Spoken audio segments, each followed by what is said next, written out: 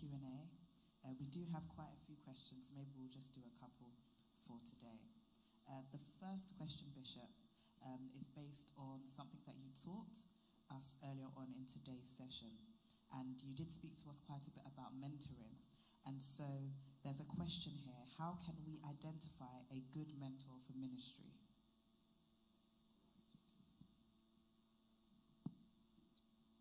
Thank you very much for the question. I think that we'll get the answer from two particular sources. One is the definition I gave for who a mentor is. I said that a mentor is someone who has been where you want to go, and he's willing to take you there. So in looking for a mentor, you have to find out, there's no way I'm going to look for a mentor if I want to be a doctor. And I'm going to look for someone who is not a doctor to be my mentor, unless the person is going to be a mentor in another way to me, in terms of maybe motivation. But if I want someone to mentor me in medicine, I must look for someone in medicine who has been there and is willing to take me there. So in the same way, when it comes to ministry, I have to look, where do I want to get to in ministry? That this person's ministry inspires me so much, to the point that I really want to be like him or her. And that is where we started from. And so there is that natural attraction or inspiration from what the person has been doing already, where you want to get to in that area of ministry. And then you also subject it to prayer. Talk to God and say, Father, this is what I've observed. I really want to be like this. This man inspires me. This woman inspires me. I also now pray for your direction. Should I go that way or not? Whatever be the case, check with God first. Check with God first, so that we can get your clearance in your spirit. Sometimes you'll be fine about it. And I think that is the first two things that you need to do in order to really find a very good mentor to mentor you. There are people that God himself speak to. So by the time you come to them, it becomes confirmation. Sometimes you may feel, okay, it's Bishop, but then probably you don't have the confidence to go to him. And then he might call you and say, God wants me to mentor you in this particular area. So then you realize that you've got the confirmation. So you are confident in the type of relationship you have. And once we get a mentor, the relationship is clearly defined, what this is about and where we are going. Thank you, Bishop. I think that's a very practical response. Our next question. I have the appetite and desire to spend time in prayer, to be with God. However, I'm always faced with heaviness and resistance, like something is holding me back. It's constant. How does one beat this? Right. These sort of experiences are not uncommon. They are very common to certain people. First of all, it is one of the classical signs of an attack. It's a spiritual attack. The Holy Spirit would never make you feel tired when you are praying. It doesn't make you feel a sense of heaviness when you must pray. One of the classical signs of being filled with the Holy Spirit, if you read my book on the effects of the Holy Spirit, is that he draws you to the place of prayer. The Bible says when Jesus was filled with the Holy Spirit after his baptism, the Spirit of God led him to the wilderness to fast and to pray. The apostles that followed him, he took some of them to prayer meetings. They slept. They couldn't pray. Even when he took them to Gethsemane, 12 hours before his arrest and crucifixion, they slept. They couldn't pray. But 50 days later, when they were baptized with the Holy Spirit, they could pray for hours. In chapter 4, when they were threatened not to preach in the name of the Lord, they had a prayer meeting until the place was shaking. By chapter 12, when their senior pastor Peter was arrested, they prayed for 7 days non-stop until the midnight of the 8th day that an angel was dispatched from heaven to release Peter out of prison. These were the same people who were sleeping prior to being filled with the Holy Spirit. So the moment we want to pray and have a desire to pray, but we are unable to do the prayer because of heaviness, etc., it's an attack. One of the first ways to deal with it, and it doesn't only happen to congregation members, sometimes it happens to pastors. But how I found a way to deal with it over many years is to start prayer by casting that thing out. Command it to leave. Pray in the name of Jesus. Anything standing in my ability to pray, I command you in Jesus' name to leave. Because you are not in the will of God, you begin to address that thing, whatever it is. Sometimes it's an entity in your room. Sometimes it's a spiritual assignment by a witch or a wizard. A power of darkness has been assigned to sit on your prayer. So you can do anything. At the moment you want to pray, it suddenly starts feeling everything is drudgery. You want to sleep, you feel tired, you start yawning. It's just a few minutes ago, you'll be talking to people on the phone whose faces you don't see. And you can talk to them for hours. Suddenly, the moment it switches to prayer, you start feeling tired. You want to sleep. At the same time, when the phone rings again, you just get up, pick it, and you're on the phone with Chichi. And you can talk for 10 hours. But you won't be able to talk to God for 10 hours. It's an attack. So you cast it out. Somebody pick my phone and then reduce the volume.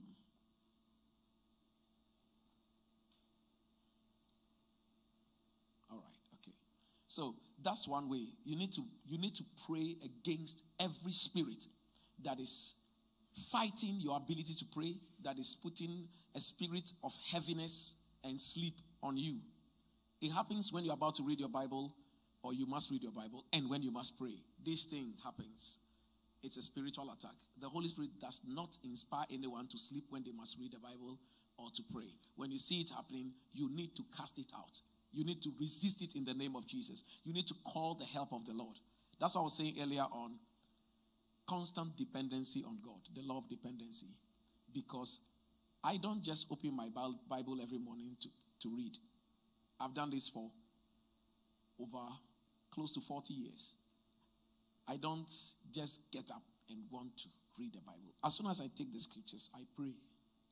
Even if it's for 1 minute. I say, Father, in the name of Jesus, open my eyes that I will behold wondrous things out of thy law. Grant me grace to be able to read through what I'm about to read.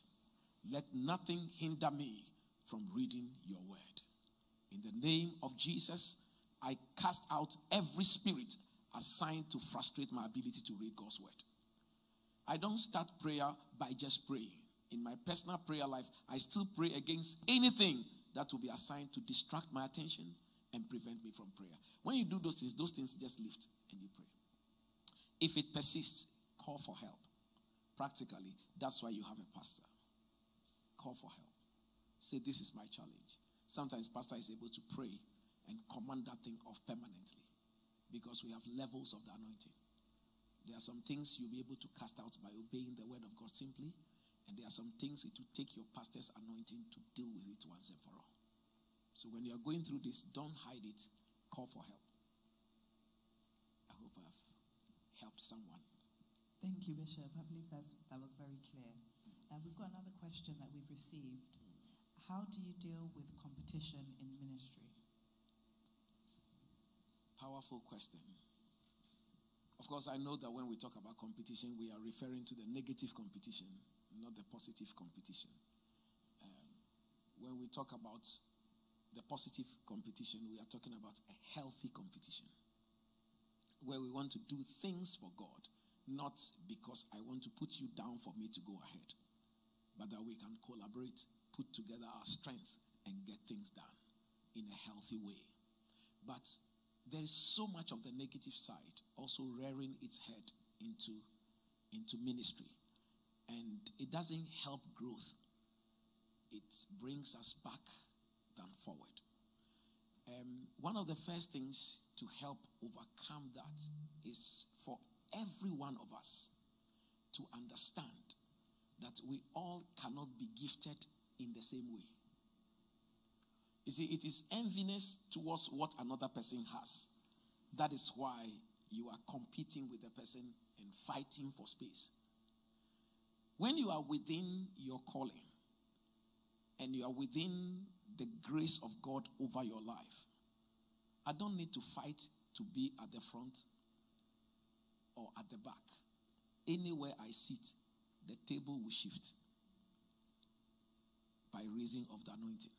So you are content with what you have. Every one of us will not be gifted the same way. We need to be content with what we have. And even if it's one thing, develop it to the highest level and it becomes a unique gift to the body of Christ. Don't envy the other person who sings alto. And because you also sing alto, you always want to be the one to be given the mic. Learn to back from where you are. If the anointing is there, even from the back, you will still lead. So it is God who gives us the various gifts. And it is we who also work on them. So you can't be jealous of someone who has actually trained and been given some role to play in ministry. The Bible always describes the body of Christ like the human body. And you realize that though all are human parts, every one of them is so important. They vary in the level of their significance and importance in the body. Even though your finger has a very unique role to play in your life daily, and it is important. That's why God gave you fingers.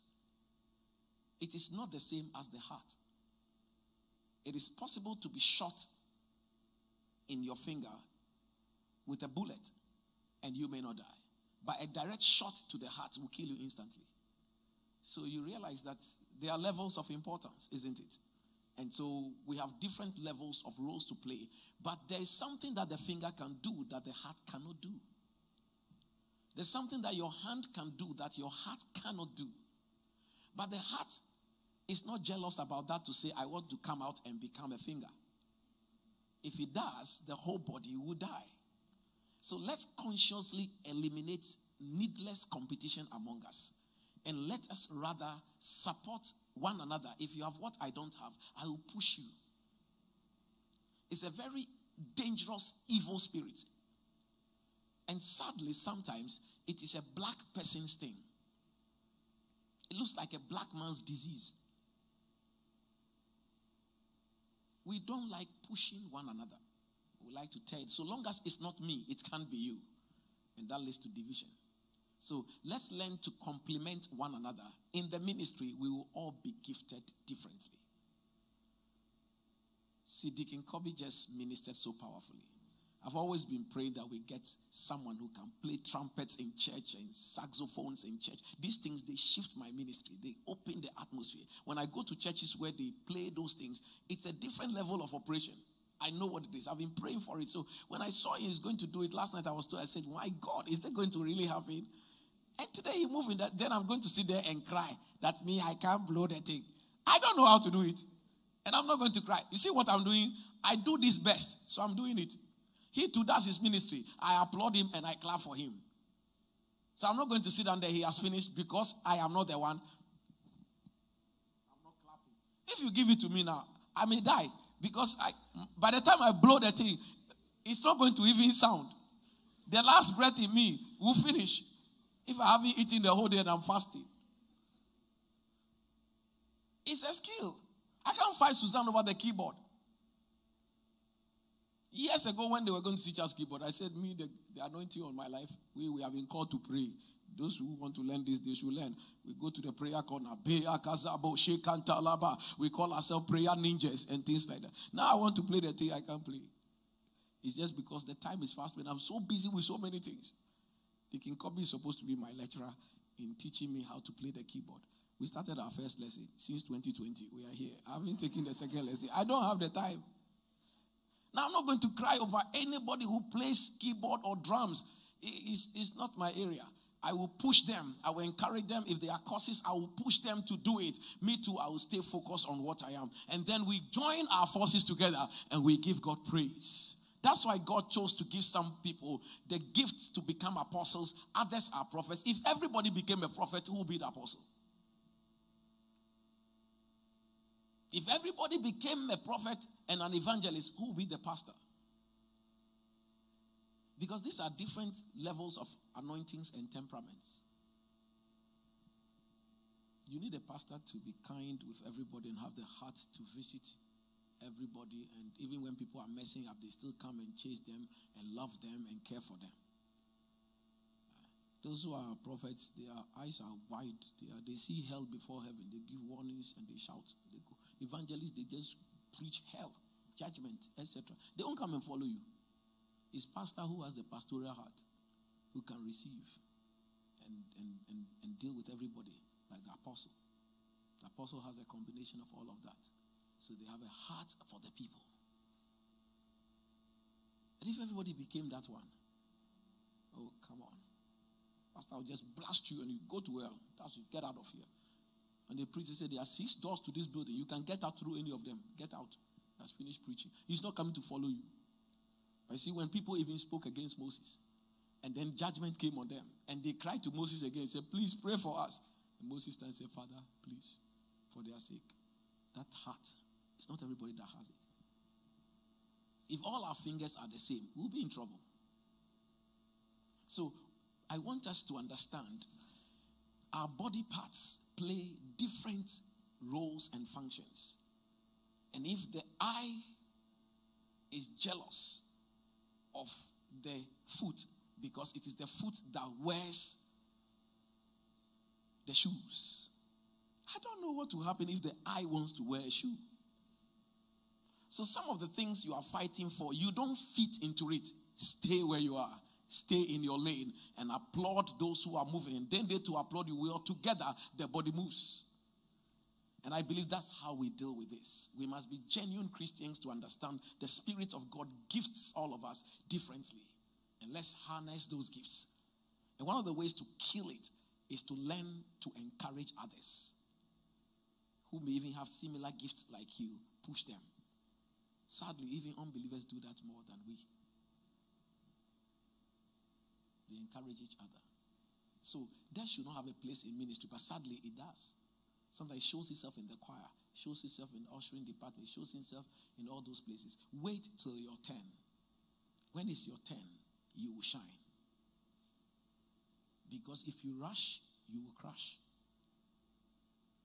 Okay. Thank you, Bishop. Do we have time for any more? It's 3 o'clock. Okay, let's maybe do 1 or 2. Okay, I'll move on then to maybe the academic topic. Yes. We've got a question here. What advice would you give to someone who actively serves Christ, studies and revises, but tends to get bad grades at school? Right. Now, this is a very, very practical and complex area in ministry. The Bible clearly also teaches us that an unbalanced scale is an abomination to the Lord. If we don't balance our time to study whilst we effectively also do the work of ministry on campus, you see that where you focus your planning and training and activity around, that is what you will excel in. And from my experience in ministry, it's not the devil at all. It's just lack of planning and wisdom. Now, I want you to understand that when it comes to ministry, especially when we are on campus, our academic excellence itself is very, very powerful means of evangelism. So we shouldn't compromise that. As I said earlier on in my teaching today, we've got so many hours in the day. The challenge is lack of planning, lack of proper planning to have an effective balance between our ministry life and our academic life. I did ministry on campus. I founded our group of churches from campus. And I still passed my exams and did not fail. I didn't get credit, and I passed excellently. Now, what that means is that I did a careful balance. That by the time you see me with ministry activities, I've really read. I've hidden in my room and done stuff. I'm not a library person, so I don't go to library. So those who don't know that, they think I'm not learning. But it's only when the results come out. And it's not, I acknowledge the hand of God and the grace of God in that as well. But I realize that the grace of God also works with our preparation. Proper preparation prevents poor performance. 5 P's. Proper preparation prevents poor performance. So when we prepare, whenever preparation meets opportunity, excellence results. So we must study. There's a scripture, the Holy Spirit, the Bible says that the Spirit of God will bring to your remembrance all that you have been taught. Now, it means that you must have something put in there for the Spirit of God, even at the point of examination, to bring to your remembrance. You see, you can't remember anything you have never witnessed. Is that clear? The only reason why you can remember is to put the member together. Remember. Remember is 2 words. Remember. That means to put together.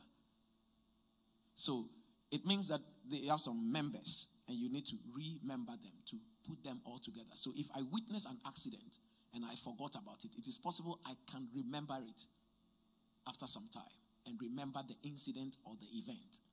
So in the same way, when we want to pray, Holy Spirit brings something to remembrance. If I have not studied the thing, how does the Holy Spirit bring to my remembrance? So your duty as a Christian student is to find some time and study. Do the reading. Do what you can possibly do as human, and then leave the rest to God, who can do what he will do. He's the one that can inspire some of the areas that you need to touch. Those things, Holy Ghost also does that. But if the Holy Ghost is even leading you to say that this area of the exams, this is how the questions will be, and you have not even studied it, how are you going to? So let us intentionally have time. Intentionally draw a program. There are some people among you that I do that with them. It's getting to us. I know she's struggling with that. I say, give me your timetable. Draw a timetable, let me see it. And then I begin to put it together. And I said, yes, okay, you wake up, we pray at 5. What do you do? Where's your first lecture? Coming in. So this is what I want you to do at this time. Can you read at this time? Where is your strength for the day? Everyone must know where your strength is to read. That's why I said I'm not a library person, so I don't go to library to read. I know where my strength is in the day where I can study. So if it's from 2 o'clock in the afternoon to 5 p.m., that's where my best is. I will give my best there. So when you see me doing ministry at 7 p.m., thou shalt not make a mistake to follow me. I've studied already. So everyone should find where your strength is, where your niche is, and get it in. And draw a timetable. And respect the timetable you have drawn. Many of you draw timetables, you don't respect it because you created it. But if we stick to it, you will realize that you have enough time to do ministry, and you have enough time to do academic work, and you have enough time for leisure. Because even leisure itself must be planned. When you have planned your day, nobody can just come and say, oh, can you just, follow me? I'm just going to ASDA. ASDA is not in my schedule. I'm studying economics at this point. It's not in my schedule. I'm not coming because you have studied already and you are going to while your time away in ASDA, and I'm going to follow you. By the time we get to ASDA, we won't come immediately. Something else will attract us to B&Q. Another thing will attract us to another place. And before we realize, we have spent 4 hours in town. But those 4 hours, the one who asked you to follow, he or she may have read at 4 a.m. and finished. She has studied her day. You are actually her handbag to accompany her in the day. Be wise. Stick to your schedule. So when your time also coincides for you to go and while away the time, then we can all go to ASDA. But if at the time you are being asked by someone to accompany that person to somewhere, it doesn't fit into a schedule you have, you need to work out how you are going to do that. Life is full of plans. And God, who is more holy and more spiritual than anybody, was a great planner, and he's still a great planner. So it's our planning. But as students, let's not give the enemy a credibility to make it look as if we come to serve God, we will fail our exams. It doesn't work that way. We will not fail. At best, we must set the right example for people. So our academic excellence is evangelistic in itself. And I pray that we will have a balance. Like I said, that's why you are in church. Our church is also blessed with quite a lot of very professional teachers and lecturers, especially in HQ. Call for help. They will guide you. As I said, there are people I do their timetable with. I've got the time to do that. And help them so they can excel. Amen. So, it's a balance. It's the balance. It's not the devil. As for the devil, if it's the devil, we know how to deal with it. But if it's sleep too, we'll cast the sleep out. So that you can read. There are too many books in your room. You haven't opened it. You have been sleeping and it's been looking at you. Amen. One question, then we can go. Okay. So that we can end at 15. Okay, one final question then. Earlier on in the session, you taught us from a passage in Luke 18. I just wanted to touch on that. So when the Bible talks about forsaking our family for the kingdom of God, what does this actually mean? Right, okay. When Jesus was teaching this, it's a very hard message he preached. I think in one other scripture, which is a parallel scripture to that, I think that even the apostles were surprised at that statement. Now, it is not neglect of family, and it is not complete abandonment of family. But again, it is preference for the things of God. We have to know that in all things, God comes first. There are things that in the ministry, the rest of our family may not understand, but we may have revelation from God about the assignment we have from God. Now, if God really meant that we should cut off from our families, neglect them so that we can pay attention to his work, then how does he become the same person who say we should honor our father and our mother? How could he be the same person who in the book of Timothy we are told that if a man does not know how to take care of his house, how can he take care of the church of God? That means that he's expecting us to have a balance of taking care of the things of God and taking care of the church of God. So when he says that if we love family more than him, that's what he was saying as well there, then we must love him as much as we love family, and even sometimes love him more than family. But it is not the same as neglecting family.